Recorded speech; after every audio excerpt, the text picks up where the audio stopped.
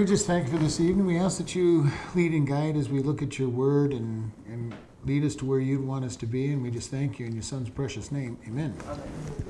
All right, Psalm 69. We're almost to the end of that one and might finish it tonight and see what happens here. Maybe go into 70. We'll see. We're going to read the whole psalm.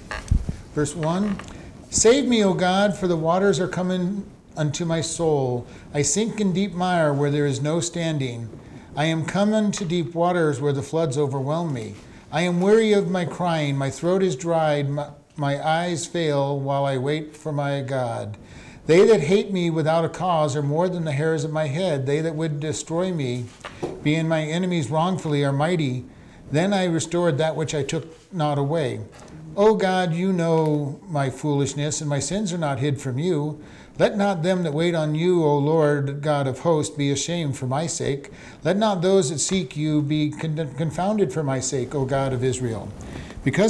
For your sake I have borne reproach. Shame has covered my face. I am become a stranger unto my brothers, and an alien unto my mother's children. For the zeal of your house has eaten me up, and the reproaches of them that reproach you are fallen upon me.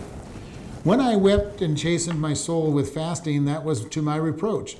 I made sackcloth also my garment, and became a proverb to them. They that sit in the gate speak against me. I was a song of the drunkards. But as for me, my prayer is unto you, O Lord, in the acceptable time, O God. In the multitude of your mercy, hear me. In the truth of your salvation, deliver me out of the mire, and let me not sink. Let me be delivered from them that hate me, and out of the deep waters. Let not the water flood overflow me, neither let the deep swallow me up. And let not the pit shut her mouth upon me. Hear me, O Lord, for your loving kindness is good. Turn unto me according to the multitude of your tender mercies. And hide not your face from your servant, for I am in troubles. Hear me speedily. Draw nigh unto my soul, and redeem it. Deliver me because of my enemies. You have known my reproach and my shame and my dishonor. My adversaries are all before you. Reproach has broken my heart, and I am full of heaviness.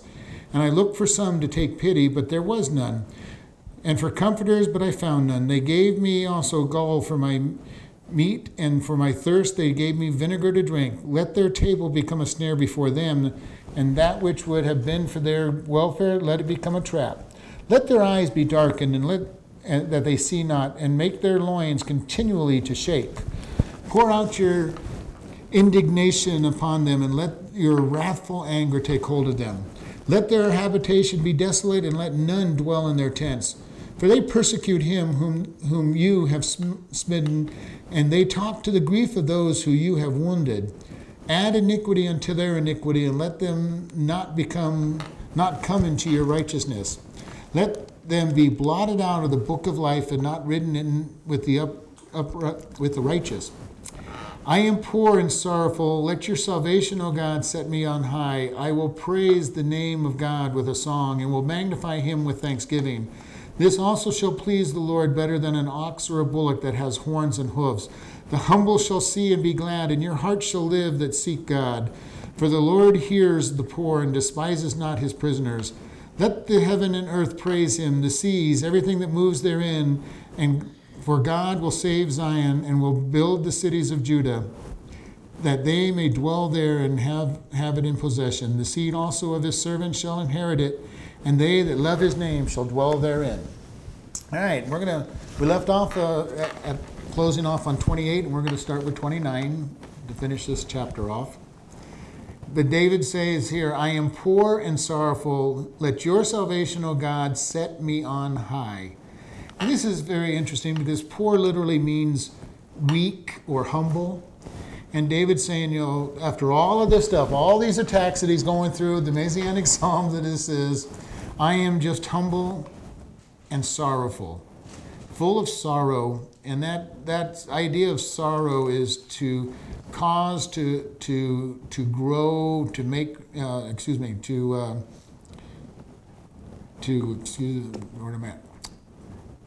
sorrow, it means to overtake. So he's been overtaken in all this sorrow. And we see this as a very sorrowful psalm.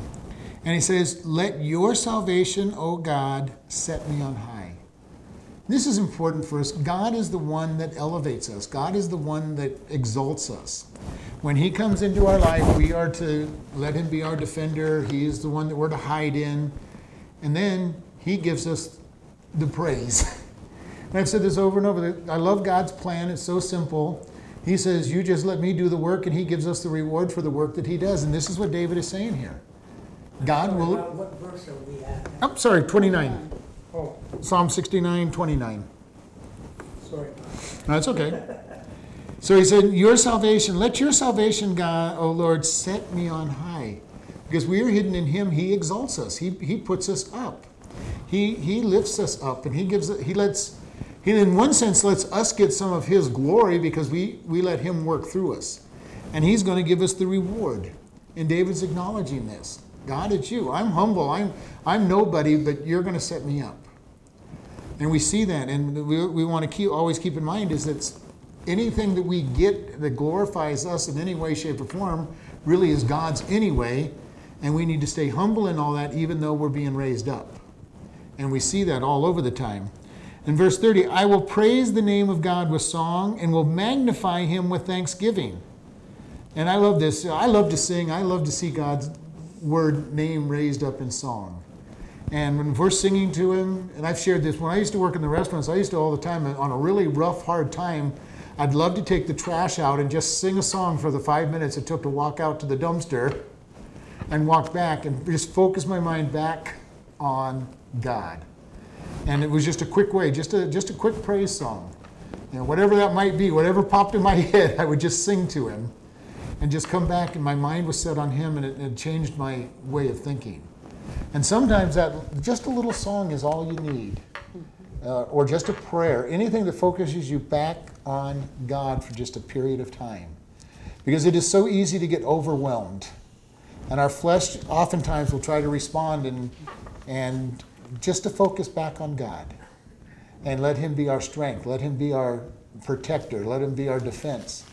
And just refocus. And this is the value of knowing Scripture at times. Just to meditate on a Scripture or a song or something, just to say, God, I'm focusing on you.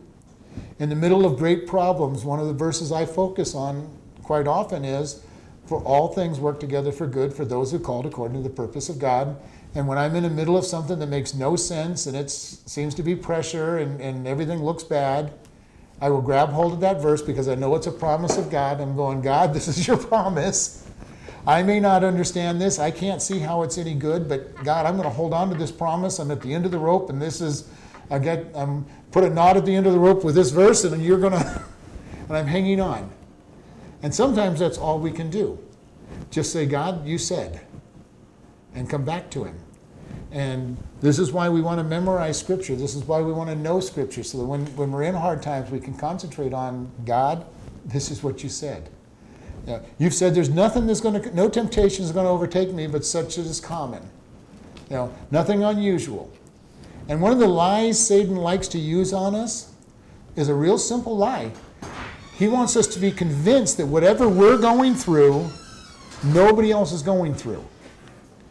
Okay? And that's what he's going to try all the time. And that's why 1 Corinthians 10:13 is so important. Nothing is uncommon that comes my way. Other people have gone through it. Other people have gone through it, are going through it, and will go through it. Nothing new under the sun. If you go back to Ecclesiastes, Solomon said there's nothing new. No new temptation, nothing new. So when Satan comes around and says, well, gee, you're so terrible, look how bad it is. You're the only one that has this problem. Everybody if they knew what you were doing, they would be so shocked, but you might find that others had that same problem. Mm-hmm. And if not others in your direct circle, others do have that problem. But Satan likes to make us think that this is our problem. Nobody's ever gone through the problems that we have. Nobody's ever gone through as bad as we're going through. And if you ever think that, go read the book of Job.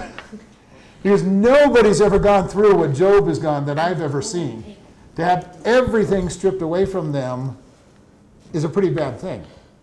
And you read Job, and it's happening blow after blow after blow. The one guy gets the news in, he doesn't even have time to recover, and the next guy's there giving him bad news. And I haven't met too many people that have gone through what Job has gone through. Yes, you may have a long series of bad news and everything, but I haven't been through, and I don't know too many people that have been hit after hit after hit before they even have time to recover. So no matter how bad we think it is, go look at Job and see that you don't have it bad at all. But even if it is the same as Job, at least you come back and say, somebody else has been through it. Somebody else is through it. Somebody else has been there. And so David here is saying, God, I'm going to sing songs. I'm going to sing praise. I'm going to magnify your name with thanksgiving. And this is so true. If we start focusing on God and we magnify God, you cannot be sad when you're magnifying God. Just no way, because you start focusing on God and he'll start showing us what we are going through and how mighty he is. When we praise him, at least I have never found a time when I could praise him and sing songs and praise to him that I can feel sad at the same time. I just don't believe you can worship God and be sad at the same moment. And you focus on God and you're going to be receiving those blessings. Psalm 69. I was focusing on the sign and painting it. It's in my kitchen on the table. But he says, I'm going to magnify you, lift you up, exalt you. I don't know if you've ever been there where you've just spent time exalting God, just lifting him up and praising him. This is the value of songs. This is the value of prayer. This is the value of getting into his word, that we can lift him up and say, God, you're wonderful. You're great. You're so much better than anything else. And thank you. And then then you realize, as great as he is, he loves us and wants us. That's an amazing thing, that he wants us. I praise him so much now because for all the years that I haven't, I have to. There's not enough time in the day to do it. And this is why I listen to a lot of different preachers and teachers so that I learn things and hear God being lifted up, singing songs of praise, being able to lift up these songs. I can't go through the book of Psalms without finding songs that I've sung in churches and stuff, and singing choruses, singing parts of hymns. Whatever it takes for us, whatever we take, and we just lift God up and say, God, you are wonderful.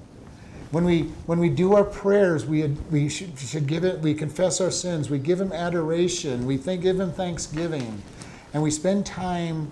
And in true prayer, we spend more time praising God, or should spend more time praising and thanking God than we do giving our requests.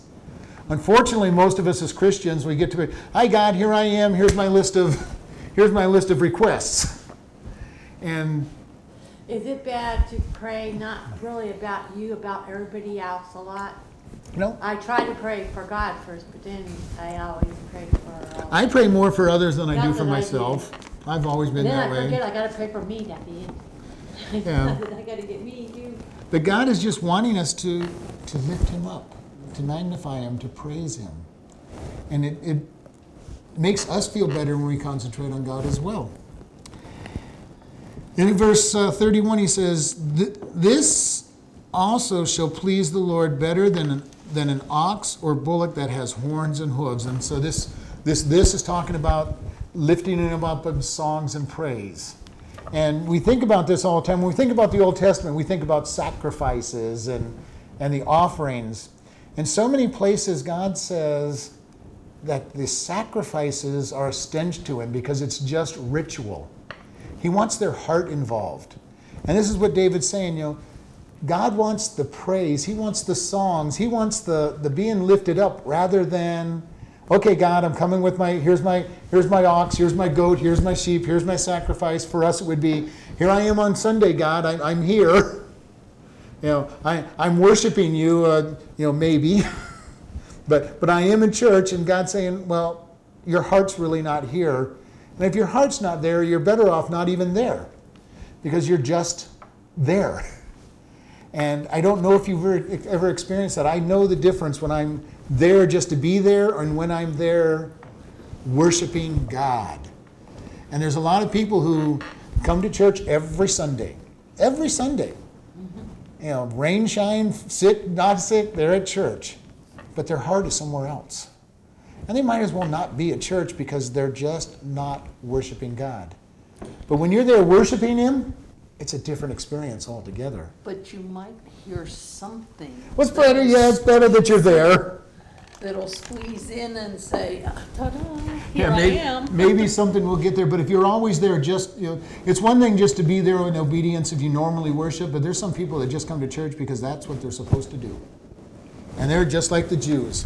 I got to go to the temple on the Sabbath. I've got to bring my sacrifice.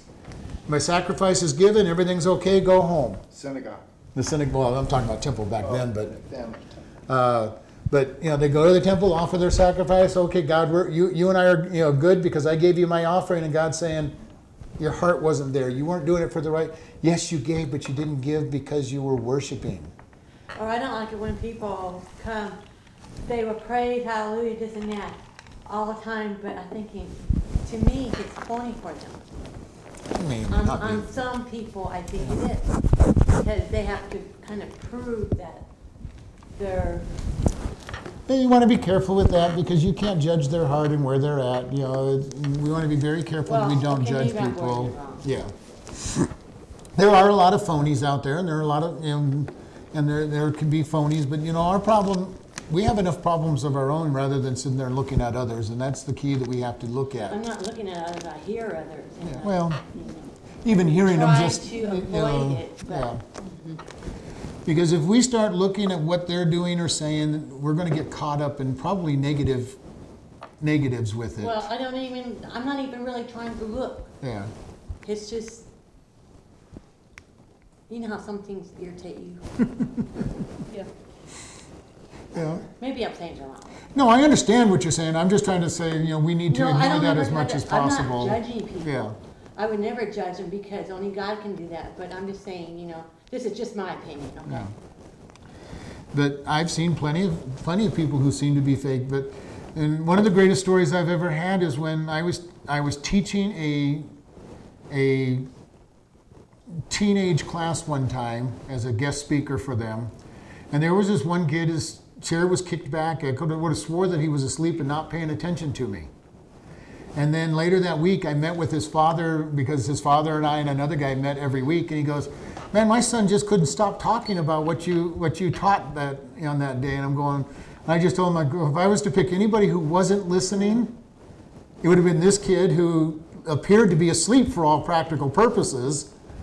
But you know, so we want to be careful how we judge things because we never know what we're seeing or how real Well, somebody or is not real. The thing that when I hear it, I pray that the person is really honest about it. Yeah. I pray that it's not just a front.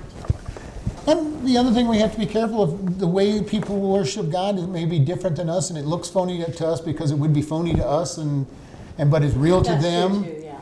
And so we got to be careful because not everybody's going to worship God the way we do. Not everybody's going to study the way we do. Not everybody's going to pray the way we do.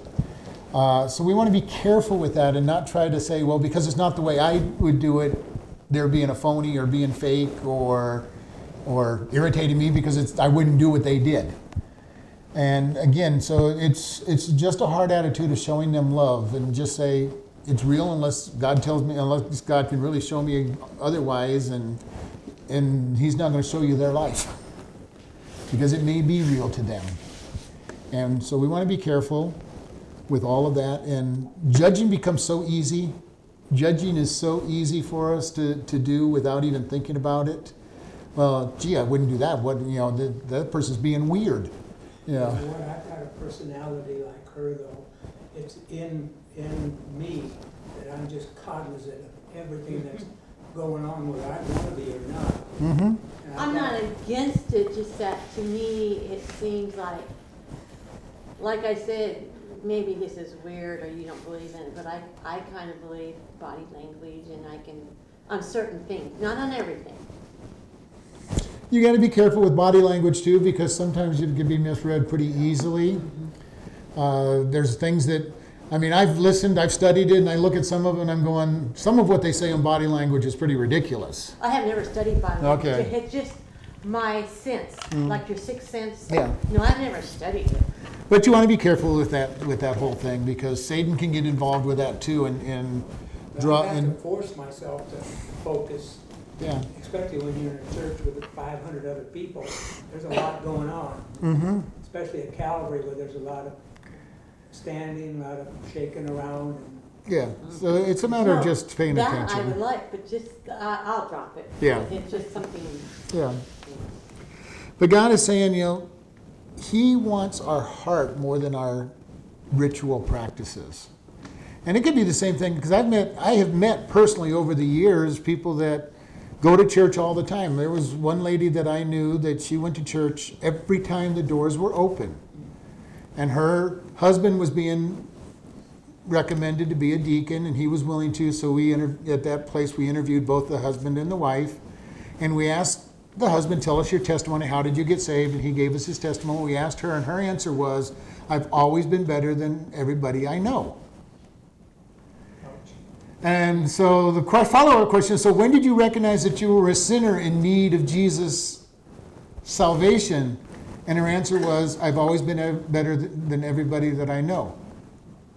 Nobody should ever say that. No, that should never have been said. No, nobody should. But see, I had already known, because I was the deacon to this family, I already had a sense that she didn't know God. And her answer pretty much proved to me that she didn't know God. And unfortunately, she died in that same attitude as far as I know. Now, I'm not saying she wasn't saved, that she didn't at some point in her life have some experience where she recognized God. But from her own words, I have to say she didn't know God. She didn't know that she was a sinner. She didn't understand that she was a sinner in need of the gospel. She thought she was a good person, and that was going to be enough.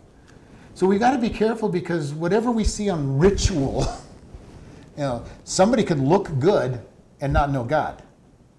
And that's why when I look at a church, I'm going, God, how many people really know you?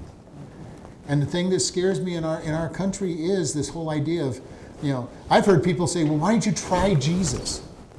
There's no trying Jesus. You either accept him or you don't accept him. There's no put Jesus to a trial and say, if he does good things for me, I'm going to follow him, because that's not going to happen. He wants complete trust or nothing. And if you don't have that complete trust in him, he's not coming in and making you a new creature and coming into your life. Now, I understand what they're saying when they say try Jesus and all that, but it's very bad statement, very bad theology. Because you don't try him. You say, I'm committed. Well, believe me, I've street evangelized with enough people that I street evangelized with one person who swore that all she's got to do is get them to say the sinner's prayer and God would hold them to it. And I go, no, you making them say the sinner's prayer is giving them false hope. They have to believe it. They have to believe, they have to believe it. And so, but here in this verse, David is saying, God, you want my heart more than you want my ritual sacrifice. And it's even true for our day. He wants our heart. He wants everything about us. And if that meant that we didn't come to church, yeah, that's fine. But it's also fine that we come to church. We need to fellowship with one another. We need to be in God's Word. Can we be saved without all of that stuff? Yeah, I guess you can be. You're going to be a baby Christian for the rest of your life and never grow. But didn't you say if you do that, then you won't get all these points up in heaven too? Well, Something like that. I mean, my picture is they'll be crawling around heaven as a baby spirit. That's my weird vision. But the more you grow, the more solid you'll be in heaven. I really believe that. I mean, you'll be. If nothing else, there's positions in heaven as well. Now, then you get the person that gets really smart. Well, I'd rather be in heaven and be polishing the streets of gold than not make it in. And I agree with that. That's being in heaven is better than not being there.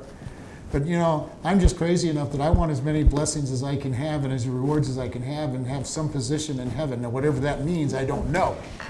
I don't know what it means in heaven to have a position. But the Bible's very clear that there are going to be rewards in heaven. He talks about the person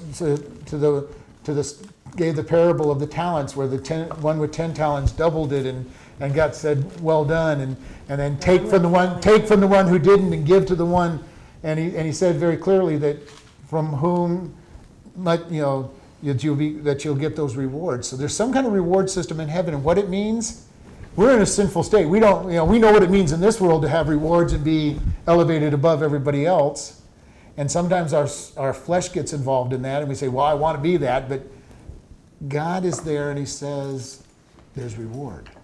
And what those rewards in heaven mean, I don't know. But he's building a suite of rooms in heaven for us in the Father's house, which are going to be decorated with the works that we allow him to do. And I've described that as maybe, somebody has the cellar one-room studio at the bottom of the of the house. Now, being in heaven in the studio is better than not being in heaven, but wouldn't you want to be in the penthouse? Penthouse with a whole suite of rooms rather than the cellar studio. And that's the mentality on it. But again, yes, being there is better than not being, being in the smallest accommodation in heaven is going to be a whole lot better than not being there. So, but God has got the book full of ideas of let's go serve. Let him do works in us. That he's building these suite of rooms for us to dwell in. And for all of eternity, I think I'd rather have a suite of rooms than just a little one-room apartment. But again, one-room apartment in heaven's a whole lot better than the alternative. Now your little mind can go crazy thinking about what it's going to be like up there.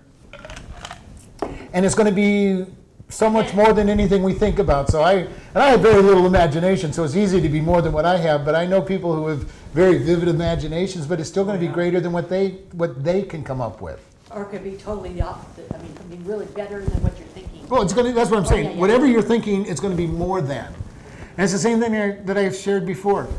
Whatever we think about God, he's more than. And 3 years ago, when I'm realizing he's more than what I thought about now, he's still more than that. 80 years from now, if I live to be 130, he'll be more than whatever I got him at that point. He's always going to be more than whatever I can imagine, because he is God, and he's going to be more. He's bigger than anything I can fathom, because he is so much more. We can't, in our earthly brain, think of anything that will be God. How big is God? Whatever number however big you think God is, multiply it by a gigaplex, and he's bigger than that. Okay? He's bigger than anything that we can think of by, an unlimited amount beyond that. Well, there's so many things you think. If I think of what happens if you die and you're in the grave 50, 70 years. Well, you remember everything when it's time to go up there. Well, to be absent from the body is to be present with the Lord. Yeah. Now, how much we will remember, how much we don't remember is going to be. We will be in his presence the moment our body dies. See, that's what I've been always thinking of that way. Yeah. And some people say it's wrong, and I said, well, this is how I think. Paul said that to be absent from the body is to be present from the Lord. The moment the body dies, we will be in his presence. Now, what body we will have at that time, I don't know. Until the resurrection, you'll have some other body, but we will be with God at the moment that we die. And that's hard to fathom, too. That's another spirit is, supposed to be maybe a spirit, but a recognizable spirit. And how will people recognize us? Because somehow they'll know us, because I've said this over and over. I've been walking with God for over 40 years. There are people that know me as a teenager. There's people that know me as a child. There's people that know me as a 20-year-old. So we look at all of that, and how do people know us? Oh, yeah. Who knows how God's going to let them know us, but they're going to know us. You all know the 50-year-old me, and if you saw me at 20 years old, you probably wouldn't even recognize me, because I was more than half of who's here. Less than half of who was here, when I was 20. You didn't want to know me when I was 20. But that's the idea. You don't know me. But that's the idea. How will people know us? God will recognize us. Will allow us to be recognized. He probably put some information into our head. But you look at on the Mount of Transfiguration when Moses and Elijah showed up with Jesus. The disciples, Peter, John, and I want to say James. Anyway, the three disciples that were with him recognized Moses and Elijah. How did they recognize them? Had they had pictures of them sitting in on their desks? Probably not, because the Jews didn't make pictures of people and so that they could be worshipped. So God showed them and told them who they were. And I think that's what it's going to be in heaven. So that's another thing that's weird, because back then they had no pictures, and how did they know? Well, they would paint pictures and stuff usually, but when we get to heaven, we will know each other because God will let us know each other. We're going to know Adam and Eve. We're going to know Moses. We're going to know Elijah. We're going to. She's one that ate the apple. And you.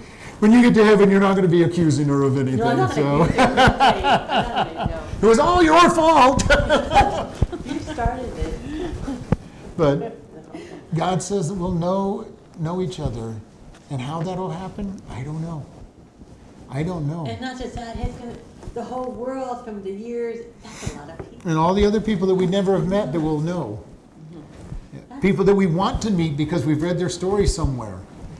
There's people I want to meet that I've read their stories, not just biblical story people, but different biographies that I've read.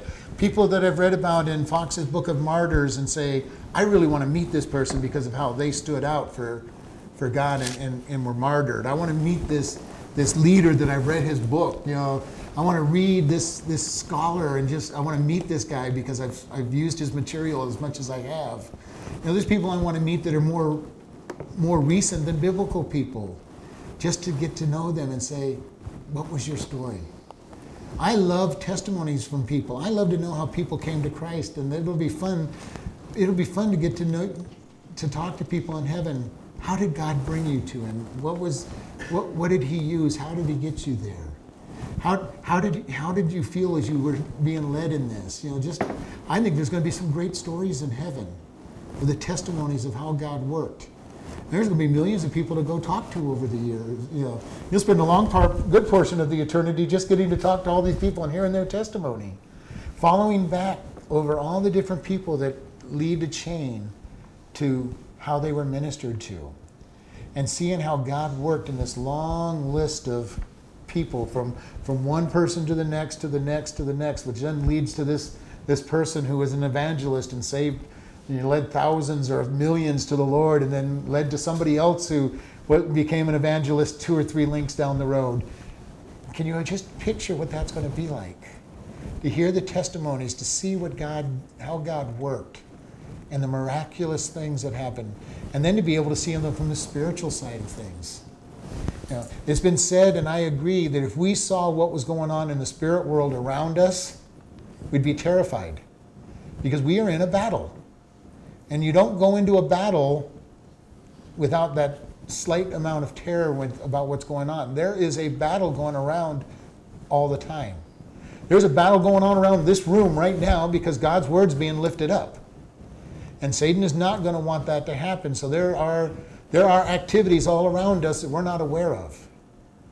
Because we're in Christ, we don't have to be fearful of that, but there is battles going on. Something as simple as the story we tell about the tie rod breaking on the van that Lynn's driving. Okay? A tie rod breaks and she makes 3 turns. We know darn well that there was an angel turning that wheel, because you cannot turn a car with a broken tie rod. It is not your time yet. And we know there was a tie rod because it dug into the ground, in all 3 turns, and it was stuck in the asphalt when I'm examining the car. Okay? So there is war going on around us and spiritual battles going on around us all the time. And if we were to be aware of everything that was going around us, we'd probably be terrified. All the attacks, all the blocks of the God's side is blocking so much attacks. And we see that all of this going on around us, and it's very strong. Verse 32, the humble shall see this and be glad, and your heart shall live that seek God. Going back again, the praise of God. The humble will see that God is pleased, and they will be glad, and their heart will live to seek God. They won't take joy in what's in them being lifted up. And I see this that sometimes when somebody will applaud or tell a speaker, that was a great job, and they'll do this. Oh, it was all God. It was all God. Well, of course it was all God. we know that if it was worth anything, it's from God. But the humble will just say, God, thank you. And that's the one thing pastors get taught, just learn to say thank you and go forward. Don't get a big head because somebody thinks you spoke well, because it wasn't, if they were blessed from you, it wasn't you speaking, it was God speaking. And unless you're a great orator, which most pastors are not great orators, there's a handful of great orators, but most of them are just very humble men that's seeking after God and trying to lift God up. And when they speak and God uses them, it's a great, great privilege. And they just need to learn to say thank you and just know in their heart it's God.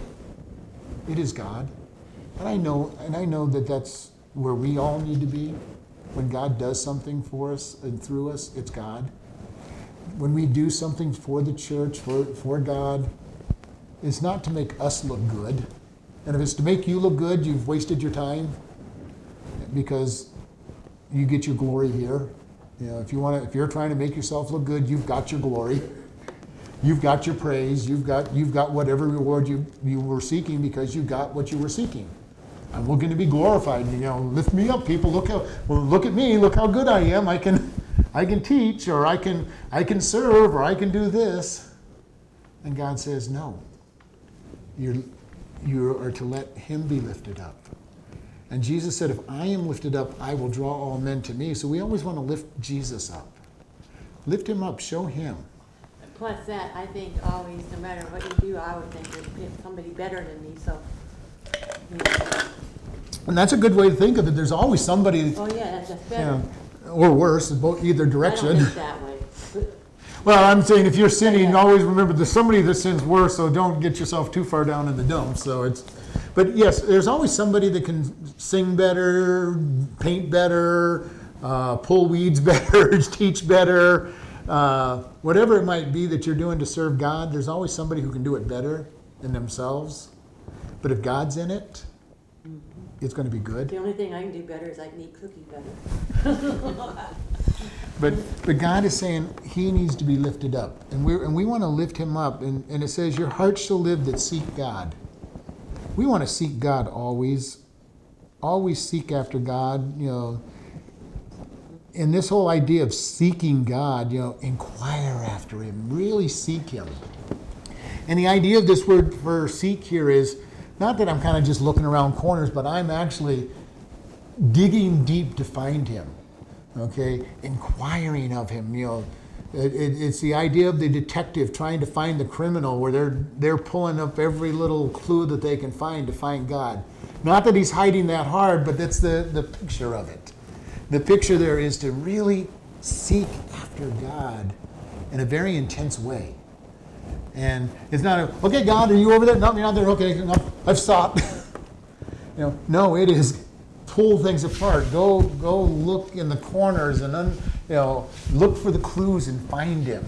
That's the picture being brought here. And you know what I mean in that. You're either seeking God or you're not, really. And people who seek God, when we've sought God, and that's when we're in a hard, tight place, that's when we really want it, when it's hard to seek. It's pretty easy to seek him and find him when everything's going good, because we're already in a good frame of mind. It's easy to find God then. The hard time to find God is when everything seems to be going wrong and you're kind of going, God, where are you? Seek him out, find him. Turn to him, praise him, sing to him. And yet that's the very time when we so often will pull back from God and say, God, it's pretty miserable. Where are you? And that's when we'll kind of go back into this default. And it's so easy. God, you've let me down. All this bad stuff is happening to. The moment we should be turning to him, we kind of go, God, everything's wrong, and I kind of go off the wrong direction. And we see this when somebody sins and they've fallen down on their face and they kind of, I got to go, I'm ashamed, I got to hide from God. And you watch them drift further and further away from God. And you go, no, that's the time when you draw closer and closer to God. You see people who basically start drifting out of church. And from the way it happens is you see somebody sitting on the front row of a church a lot of times, and then you start watching them go back further and further back in the church, and you're going, okay, and that's the time when a pastor starts going, okay, I need to really find out what's going on in this person's life, because oftentimes they'll keep going back and back until they're out the door, And you don't see him for a couple months, if ever again. And so you have to be ready for that and say, okay, what's happened here? And try to draw them back to God. Because it's really easy to say, God, I have, a lot of times it's because we failed. God, I have failed, I can't forgive myself, and obviously if I can't forgive myself, you can't forgive me. And that is not a true statement. God is standing there, I've forgiven you, draw close, come into my arms and just let me love you and bring you back. And yet we as humans go, I got to get as far away this far. And part of that is because we feel guilty. We feel guilty, and when we draw close to God's righteousness, we feel like he's judging us. And God is not judging us. He wants us to come back. He's the Father that says, I love you so much, I'm going to give you, I'll bring you back. He's the Father welcoming the prodigal son that goes off and lives in riotous living, wasting his money away, and saying, welcome back. We're going to have a feast for you. You're still my son. I love you. That is the way God deals with us. And yet in our flesh so often we'll go, oh, God's not going to want to be around me. And most of it is based in the fact that we do not forgive ourselves. And we don't understand his love. And that's why I keep hammering on his love is so important, because the more we believe in his love, the more we're going to come back to him when we do something wrong and say, God, I just want to love you. I want your forgiveness. And we come back to him rather than being pushed away by our own self. It's not him pushing us away. We try to push ourselves away. And we've seen that in our own life sometimes with our own parents or something, when we've disappointed, or if there's somebody you really love and you've disappointed them. You really don't want to be back in their presence because you're just so afraid they're going to condemn you for that disappointment. And unfortunately in the world, sometimes that happens. The person that you love and you were trying to give pleasure to, that you disappointed, pushes you away. But God is not going to do that. He is the perfect parent who loves us. He's the perfect parent that says, welcome back, I still love you. Yes, you disappointed me, but we'll do better next time. Because we can't do anything that's going to please him anyway. That was all this morning's message about grace. It's all him. And the more we realize that it's all him, the better off we're going to be. When he uses me and good things happen, it's him. When I fail, he says, well, quit living in the flesh and come back to me, because it's all me. He's the one that gives us the strength. He's the one that gives us the knowledge. He's the one that empowers us. He's the one that lifts us up. He's the one that makes us able to come to heaven. He's the one that gives us the rewards because of what he does through us. So anytime our flesh gets involved, it's like he's saying, get rid of the flesh and just get back over here. Let's get that flesh up on the cross and get back over here. And he forgives us. And most of the time we do not understand the love and the grace that God has for us. No matter how, again, that's one of those things, no matter how much we understand it, we still don't understand it. It's his grace and his love is deeper than any understanding we have of it. No matter how much I think I know grace, he's going to show me that I don't understand grace. No matter how much I think I understand his love, he's going to show me that I don't even begin to understand his love. Because it is so infinitely more than anything I can think of. And he's going to keep showing me more and more, and then I can learn to live more and more in whatever he's shown me. And then as 5 years from now, when I think I have so much of his love and grace understood, he's going to show me, no, you don't even understand it yet. It's more. And he deepens it. And we see how far he goes. God is so much more than anything we can comprehend. All of his aspects.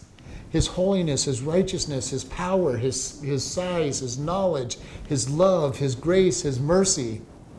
All of him is so much more than anything that we can comprehend. And when we think we know anything about it, he'll show us that it's more. He'll show us that it's more. The more I think I understand his love, he'll show me you don't even begin to understand my love. And how does he do that? A lot of times he puts people that need love. He says, I've shown you love, now you get to show your love, and he gives us this person that's very hard to love. I've shown you grace, and then he puts somebody in our life that needs grace so that we can apply what we've learned. And then when we think we've got that down, we've learned to give love and grace to that individual, he'll give somebody even that needs a little bit more love and grace so that we can practice his love and grace to them. So learn when He'll put somebody in us that needs forgiveness. And teach us, you got to learn my forgiveness. And we learn the depth of His love. We learn the depth of His grace. We learn the depth of His forgiveness because He keeps putting difficult people in our life. And sometimes we think about, wow, God, this has been a very hard person. And then He goes, just wait till the next one comes along. You know, and this is what I said. He puts us through all these trials. He puts us through all these tests. Not to try to destroy us, but to teach us to be more like Him in all that we do. And when we pass through that test, the good news is He's got a bigger, harder test to come. But He's the one that's going to give that success to that test too. You know, but so it's good, it's scary. Just think of some of the difficult people in your life. What would have happened if you would have met them when you first got saved? You probably would have killed them.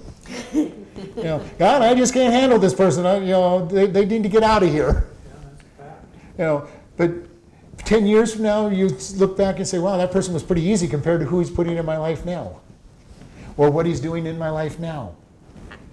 This is always going to be more and more. How can He make us more like Him? And to do that, He puts us into trials and temptations. 10 years from now, I'm going to be so much older. How about that? Jeez. I'll be having my cane.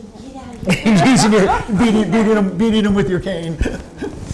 But God is going to keep doing that. He's going to keep bringing new trials in so that more of Him will come out of us. And then because more of Him is coming out of us, He needs to make the trials harder to get more of Him to come out even more. That's why I started later, and that's why He said, I'm going to make you pay for it. When I get older, He's going to really give me trials. Verse 33, for the Lord hears the poor and despises not His prisoners, or the bound ones in this case.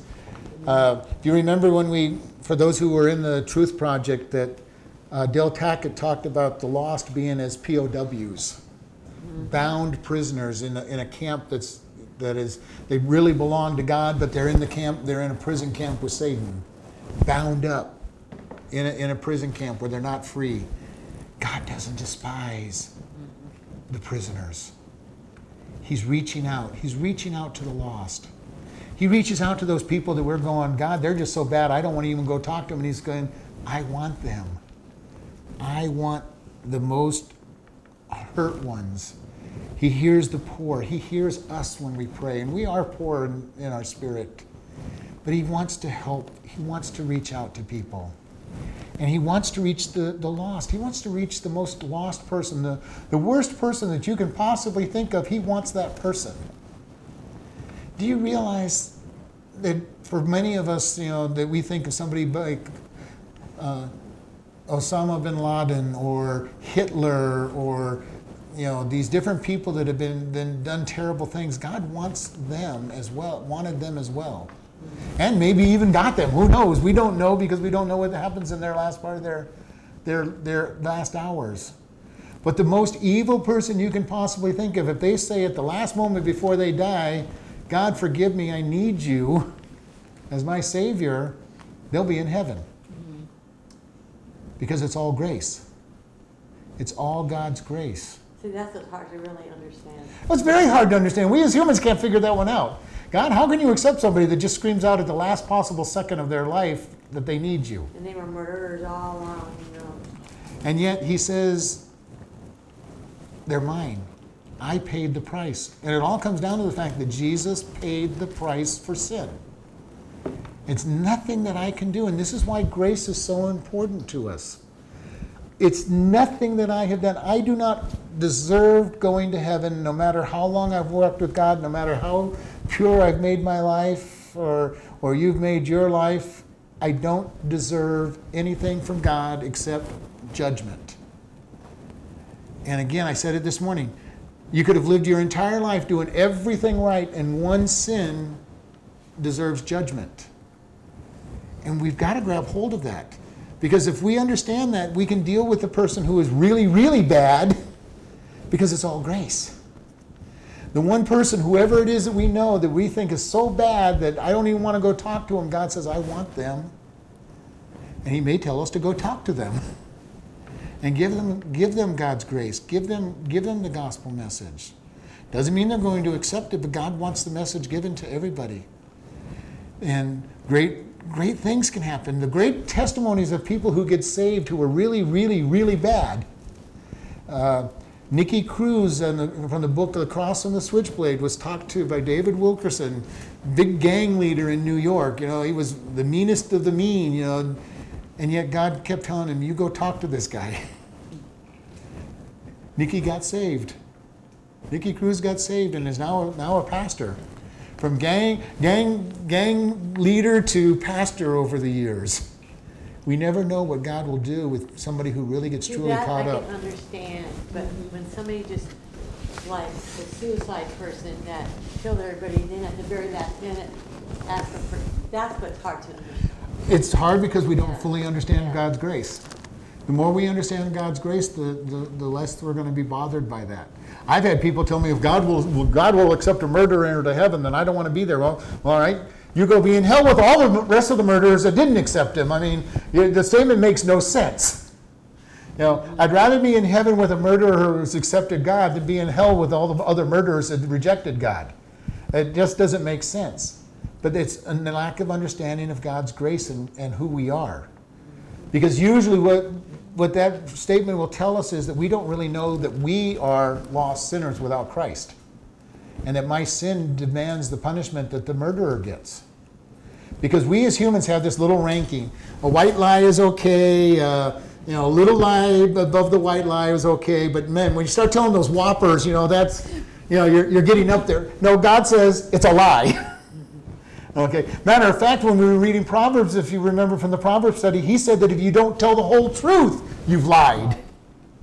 Oh no, excuse me, that was Leviticus. If you haven't told everything that you know, that you're lying. Okay. We don't like that, do we? Because so often we say you don't have to tell everything that you know, and yet God says not telling it is lied. Okay.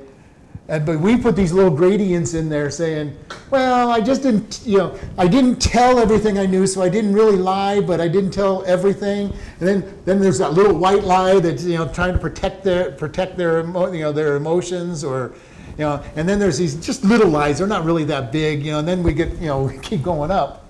And God's saying, hey, you didn't tell the truth. You didn't tell what you knew. Okay, and remember we talked about that in Leviticus, that if you don't tell what you know about something, then you were lying. And our court system is really based on, if you've ever been to court and had a lawyer represent you, the lawyer says you answer the question that they ask and nothing more. Okay, you don't tell them everything you know about the topic. You tell them just what they asked, because somebody might get, in trouble if you told everything you know. And that's how our legal system is based. And that's a lie already then. And it's a huge lie. Yeah. And especially when the oath is to tell the truth, the whole truth, and nothing but the truth. So basically you have perjured yourself by not telling the whole truth. They don't do that anymore. Yeah. So, well, you still have the swearing in. Yeah. But you see how we as humans have all these different gradients. And Jesus went on and made it even deeper. If you have a lustful thought, you've committed adultery. If you're angry with a brother without cause, you've committed murder in your heart. Now, the consequence is different, obviously, for an actual offense. But he says, as far as the guilt before God, probably everybody in the world has been an adulterer and a murderer by Jesus' definition. Okay. Because there's always that person that you've had that, oh wow, that person's really, and you're not going to act on it, but just the thought pops into your head, or you get so angry at somebody, and God says, as far as he's concerned, we're a murderer, as far as the guilt for sin. And this is why we've got to see ourselves in two ways. I mean, understand that we are perfect in God's sight because of Jesus Christ. But by the same token, our sin, we have to understand that our sin is as bad as anybody else's. Even if I had not stolen and killed and pillaged or whatever other bad things you can think of, God says your sin is still just as bad. Your sin is still worthy of death. But yet, the good news is, as Christians, God sees us as perfect. But then I think some people, if they really dig into it, they think, well, I can murder because then that's the same as just stealing. So. But see, that's why I say the consequence of actual doing is worse. I mean, a thought that I'm going to murder, God's going to say that is sin, but it's a big difference than actually going out and killing somebody, and that one demands the death penalty as far as God's concerned. It's an automatic. But even as we're Christians, we're under grace. There's a lot of people that believe that because you tell somebody they're under grace, that means they're going to go out and sin to their heart's content. Yeah. But if somebody can sin to their heart's content and not have any conviction, they don't know God. The more you know God, the more, even though you're covered by grace, the more you're going to just say, I want to serve you, God, because I love you so much. I want to please you. When you really, truly love somebody, you're not going to go out and purposely hurt them.